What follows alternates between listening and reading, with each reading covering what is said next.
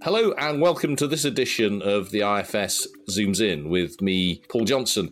And joining me today, I'm delighted to say that we have my colleague and Associate Director here, Kate Smith, and also Henry Dimbleby, author of the report to the government, National Food Strategy.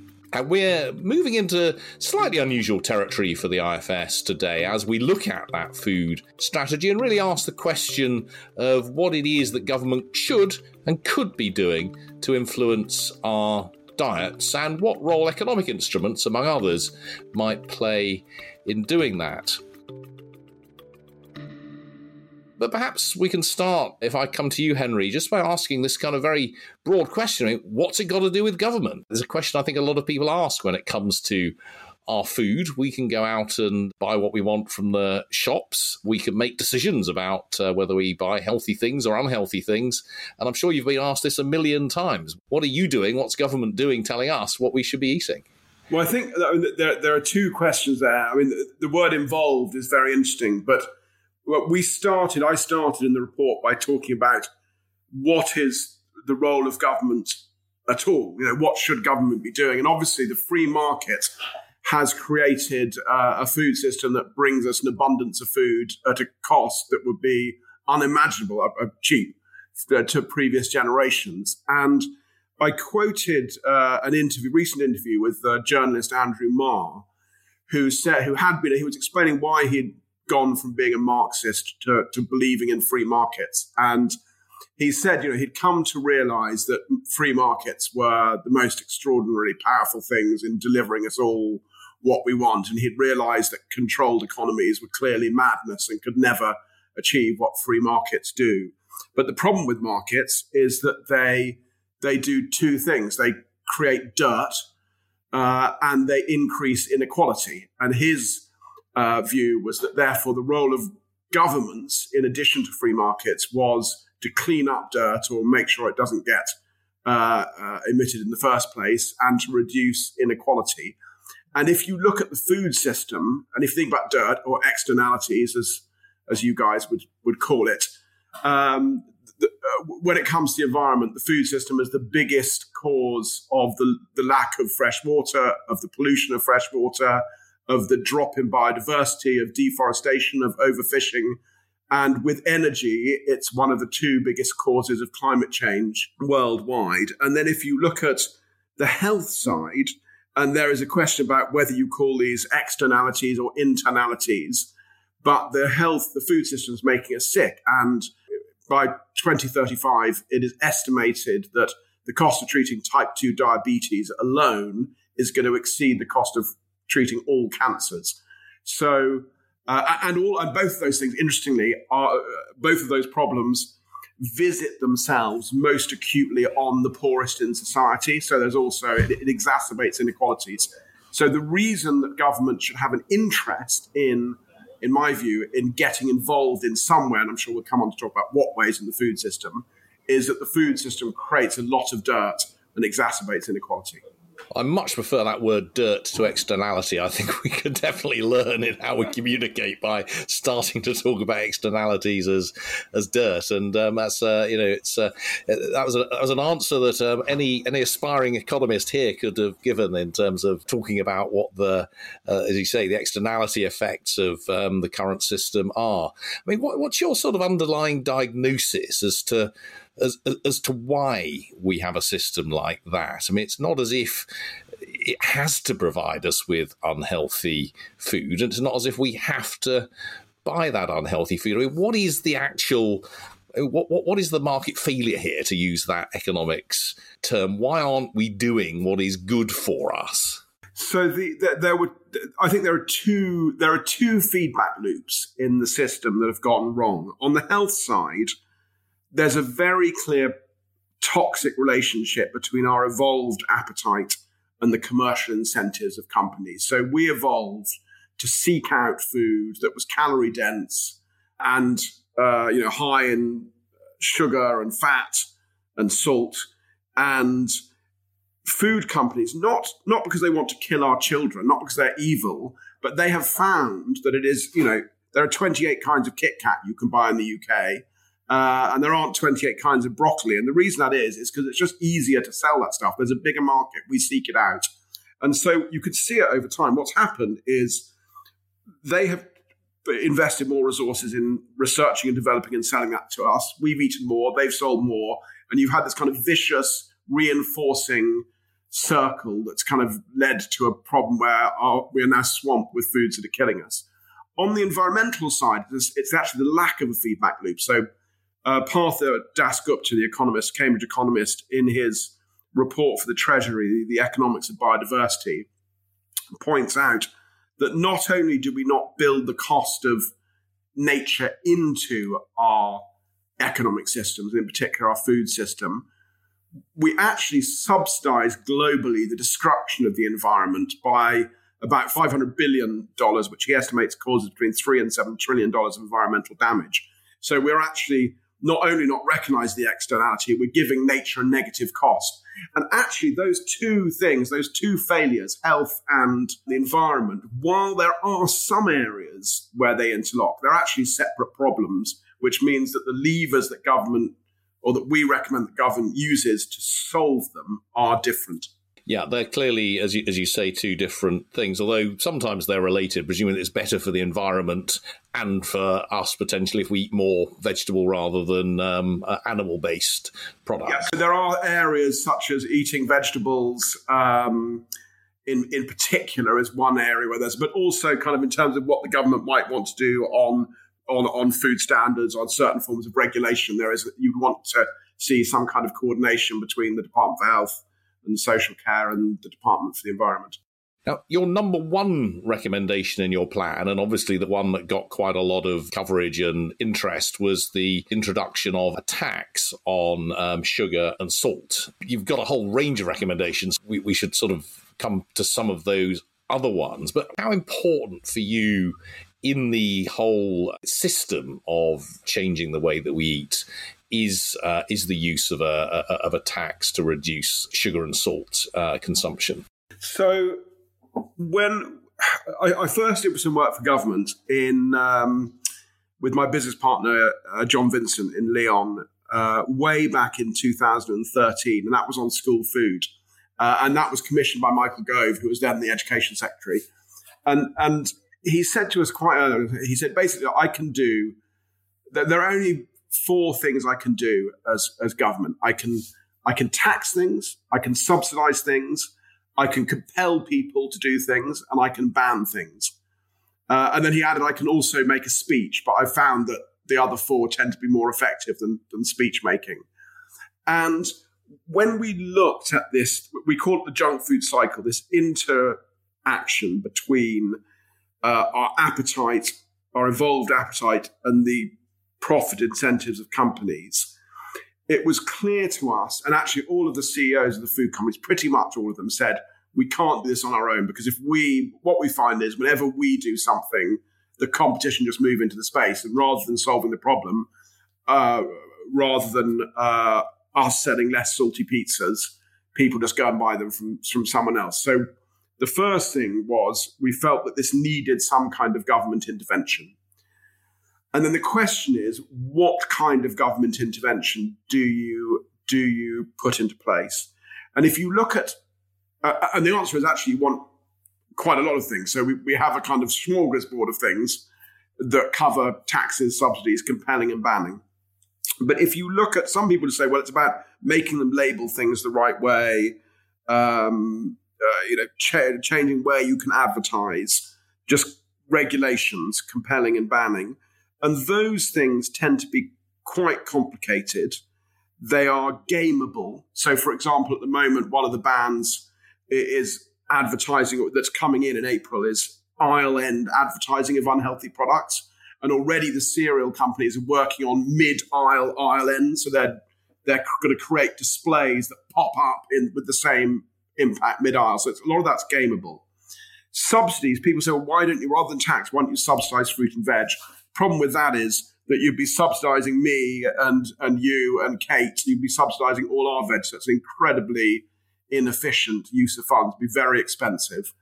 And therefore, we settled on a tax as both the cleanest, most ungameable measure, but also one that could create significant change. And there is quite a lot of evidence from, in particular, sugary drinks taxes that you can shift the system in that area. So that's why, in the end, we kind of looked at all the various ways in which you could intervene and decided actually the only thing we thought would actually shift the system, needed to sit in the middle of all of the recommendations was the tax.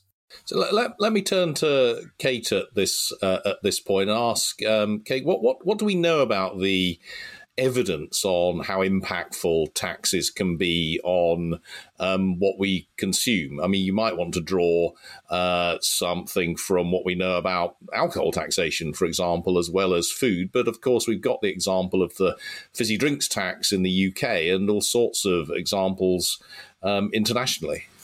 Yeah, I mean, as Henry said, I think tax has a number of appealing features in terms of trying to change people's behaviour. So the fact that it gets around this kind of coordination failure that can exist, in sort of trying to get firms to do things just off their own back.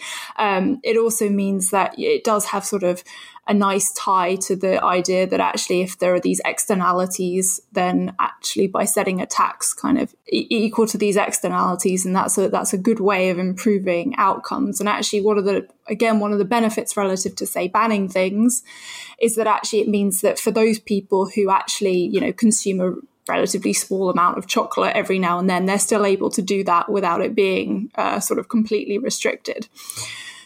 In terms of the evidence that we have on the impact of these, so that the taxes of the scale that Henry has kind of been talking about, which are much larger than really what we've seen worldwide, I think it's quite exciting to think about the possibilities that they might have for improving diet more widely. But most of the taxes that we've seen to date are sort of focused on those soft drinks or sugary drinks, which are now sort of quite commonly taxed actually by a lot of countries and cities and states in the US as well.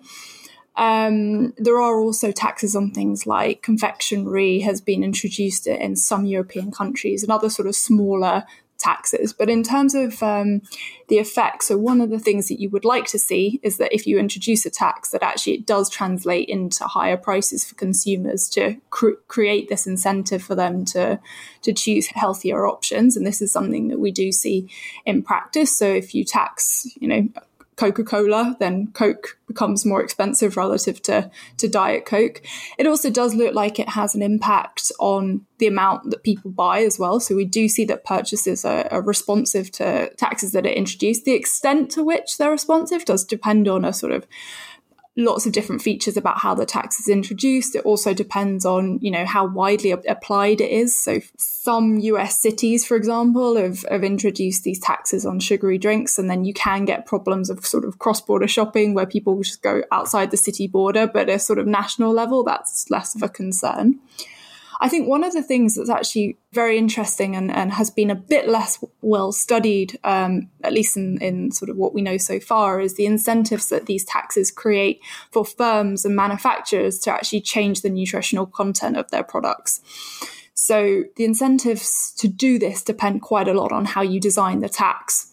So the UK tax on soft drinks is a good example of this, where because there were two bands, where more sugary drinks, so those with sugar greater than 8 grams per 100 millilitres, were taxed at a higher rate than those that had between 5 and 8 grams of sugar per 100 mils. What this has actually done is sort of really encouraged quite a lot of manufacturers to reduce the sugar content of the drinks that they're providing. And so this suggests that actually it's important to think about almost the nitty-gritty of these policy details, because actually that can sort of create these effects that on the one hand might be positive because actually we're sort of getting this potential benefit from the policy that we might not have thought about. But also, if we don't think through all the incentives that the policies are creating, you can also get unintended consequences in the other direction as well. So one of the impacts of the way that, as I understand it, the fizzy drinks tax was created is that there's been a big incentive for firms to get down to, say, 7 grams per 100 millilitres, but not much incentive to go below 7. And so we've had a sort of positive effect down to there, but then we're a bit stuck and there's not much else happening. Is that fair? Precisely. So that because the current tax basically creates an incentive for you to jump just below the 8-gram threshold or just below the 5-gram threshold, but not to go any further. That's not a requirement of the way that we tax. There are ways to design these taxes that would encourage you to reduce the content of the sugar content, the salt content in other cases, continuously. So sort of encouraging that across the range of nutrients in the product, which, would be actually a potentially more effective way at encouraging the provision of healthier products on our shelves.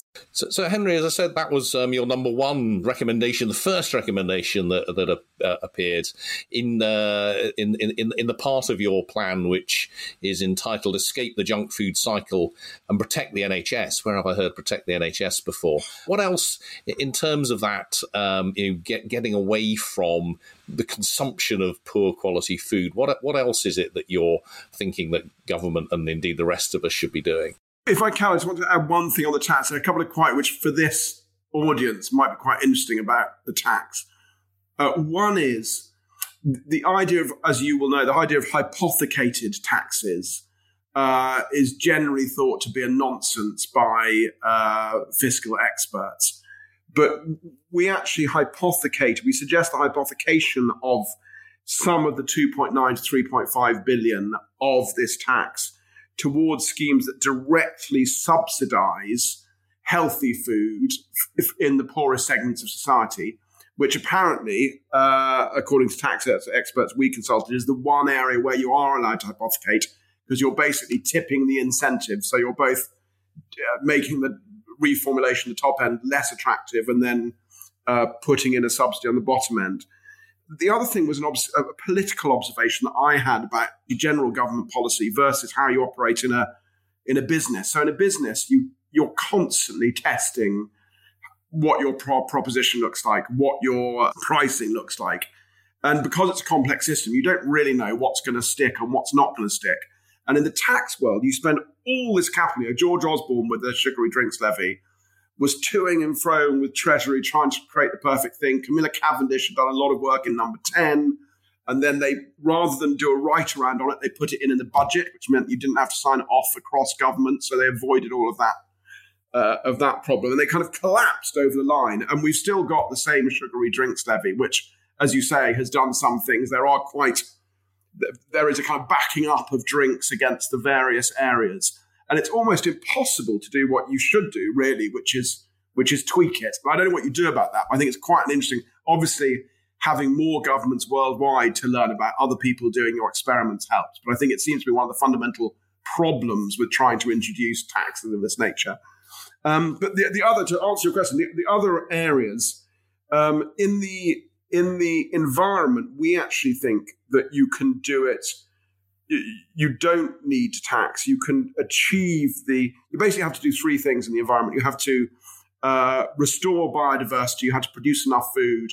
And you actually have to get the land to net negative. Net zero is not enough on land because there are still industries such as travel, steel manufacture that are going to need the land to mop up carbon emissions.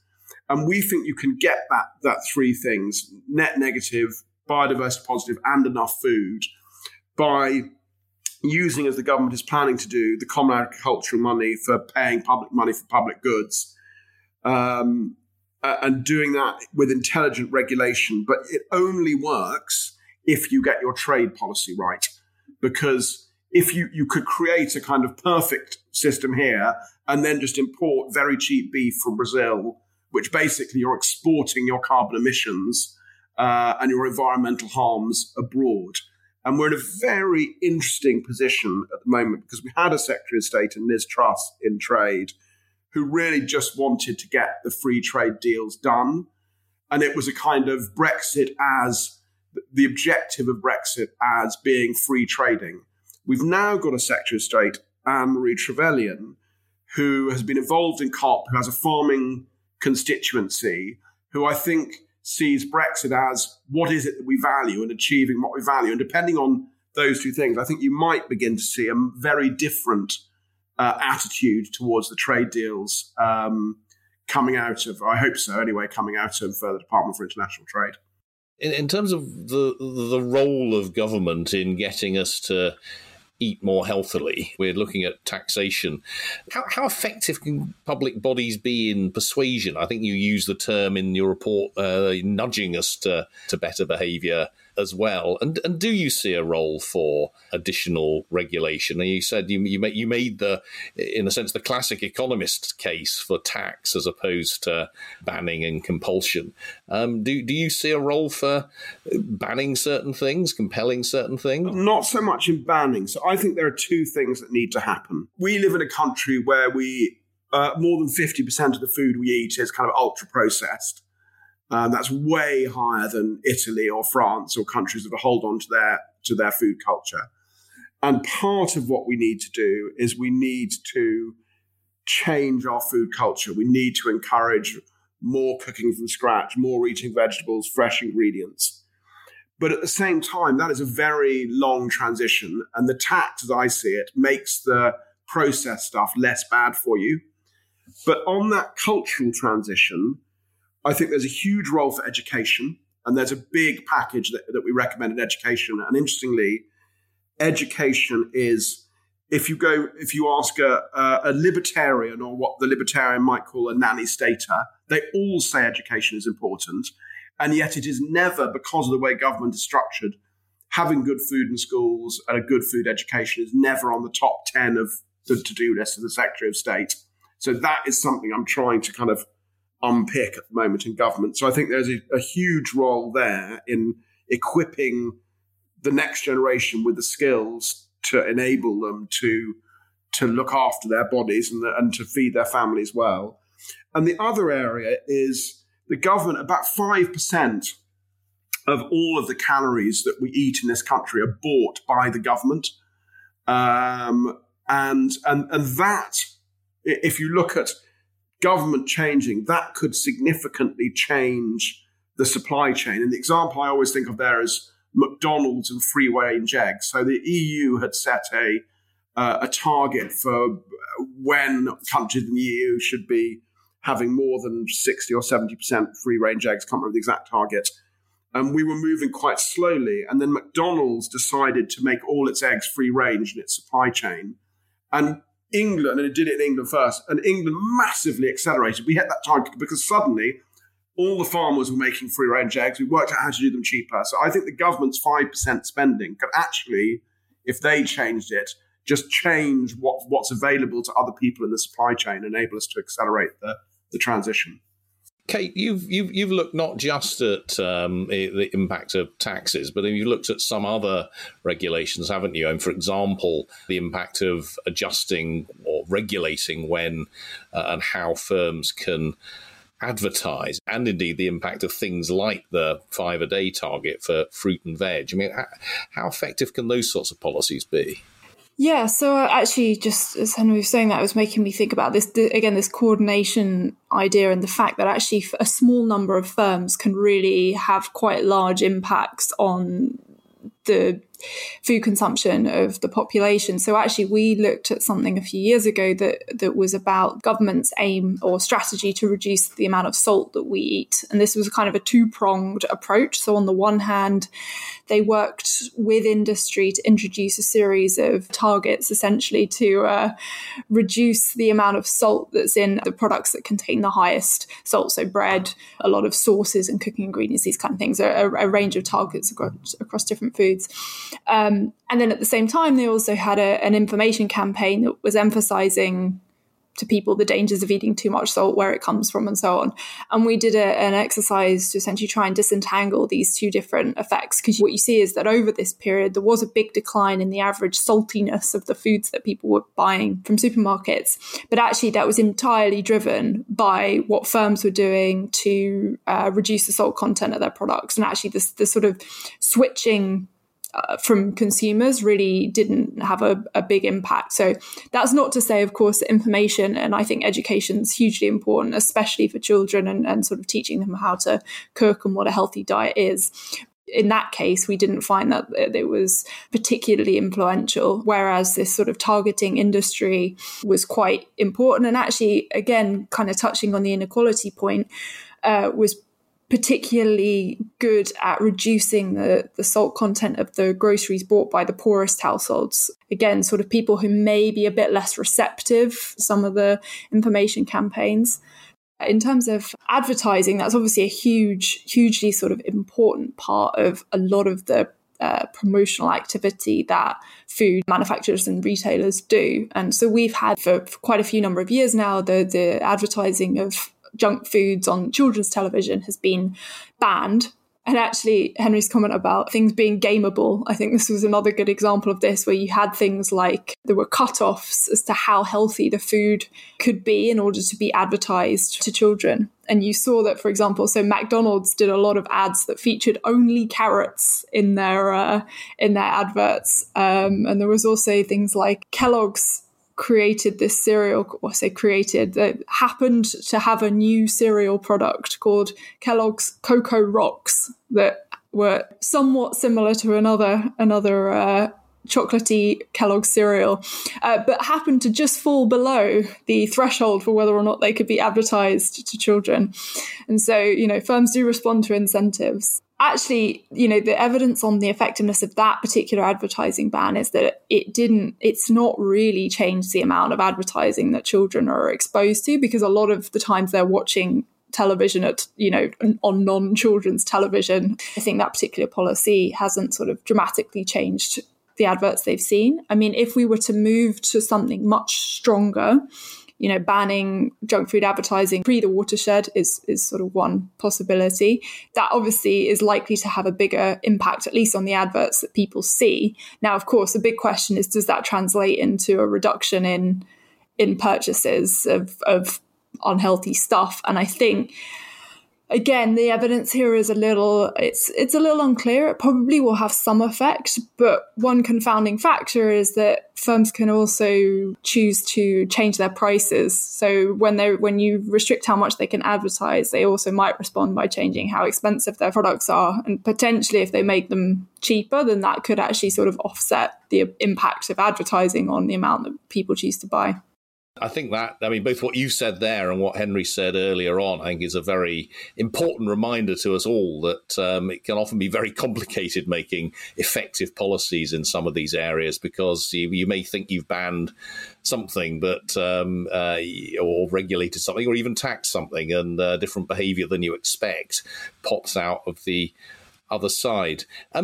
Henry, I mean, you produced your fantastic report, and it's a big and detailed one with plenty of recommendations, and it's got quite a lot of positive things to say in there about how the food industry is keen on change, but in a sense doesn't feel like it's got the correct structure or system to work in to give it the incentives to do that. There's a sense from everyone that we do need change, and as you say in the report, perhaps particularly post COVID, and the knowledge that particularly if you were unhealthy or overweight to start with, you were more at risk. So there's quite a lot in there that suggested you were somewhat optimistic, at least. I mean, how optimistic are you now about how we're doing on this, whether the government is taking this forward, whether we are in fact en route to a more sustainable, healthier, more environmentally friendly food system? On the environmental side, I am very optimistic. I think all of the policy levers are in place now, with the environmental land management scheme, the repurposing of CAP, and the proposed new regulation. The question is, that will be a big transition for farmers and for the land. And obviously, if there's a big transition, there'll be winners and losers. And therefore, there is always the risk that the ambition over time gets reduced. But it's in place.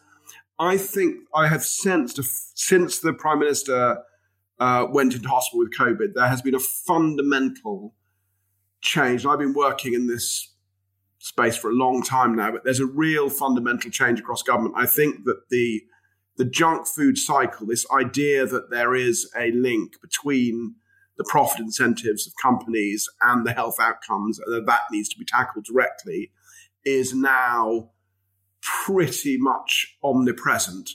The question is, it's very frightening then, if you're not going to, the tax looks, what happens if companies can't reformulate, what happens if it puts prices up, all that is worrying for a government. And then if you don't do that, how are you going to break that cycle? And I think that we are miles ahead of where we were 5 years ago. So I'm pretty optimistic, actually, to be honest, on all of these things. I think it's very interesting that you need your job as someone who does a review. You need to create a narrative, and you need to try and change the way people think about the system, and then you need to make sure that everyone inside and outside understands that. But then when specific policies get implemented, there's a kind of strange, there's a combination of various different things. And it could, I think, with the kind of taxation of sugar in particular, I think that will happen. The question is when and by which government. But it is clearly going to happen at some point, because there's really, there are no downsides from it. So the question is when. What would be your number one message to government at the moment? What's the next thing? What would you like to see them do within the next year that would really give you, even more optimism and confidence about things going in the right direction? Actually, I think the single most important, the biggest problem there has been over time is that you've had, and trying to get this solved, is that you've had different government departments pulling in different directions, and the food system itself has had different government departments have had different objectives. And I actually think the slightly wonkish, but there's a series of legislative things similar to the Climate Change Committee, where the government needs to build in law a set of targets on the food system and a regular process for reviewing them, because that really has worked well for climate change. And what has happened in the past with these kind of reports is that you've had someone do it and a few things have happened, but nothing kind of systemic. And I really think you need that legislative backbone to keep the momentum up and stop it, someone else having to come back and do the same thing again in 5 years' time. That's actually a really interesting perspective. Actually, we are recording this on the day that the government has just produced its net zero strategy, which came in part as a response to a request from the Climate Change Committee that Henry's just referred to, and indeed was, I think, rather importantly, led from the Treasury, and actually getting that central coordination within government for something which, as you say, is very much a cross-departmental, cross-government issue, and which is often not, people think is important, but it's often not right at the top of their agenda in any individual bit of government, is, I think you're right, absolutely crucial. It's something that's very difficult to measure in the way that we economists normally measure things in terms of prices and policies and all of these kinds of things. But I think that certainly rings true. It's probably time to bring this to a close. So thank you, Henry. Thank you, Kate, for a fantastic, absolutely fascinating discussion and conversation about where we are on food and what government needs to do and how important that is. So thank you, everyone, for listening. And please do join us again for the next edition of the IFS Zooms In. To see all of our work, please visit www.ifs.org.uk, and to further support our work, consider becoming a supporter of the IFS for just £5 a month. You can find a link with further information in the episode description. Thank you for listening, and stay well.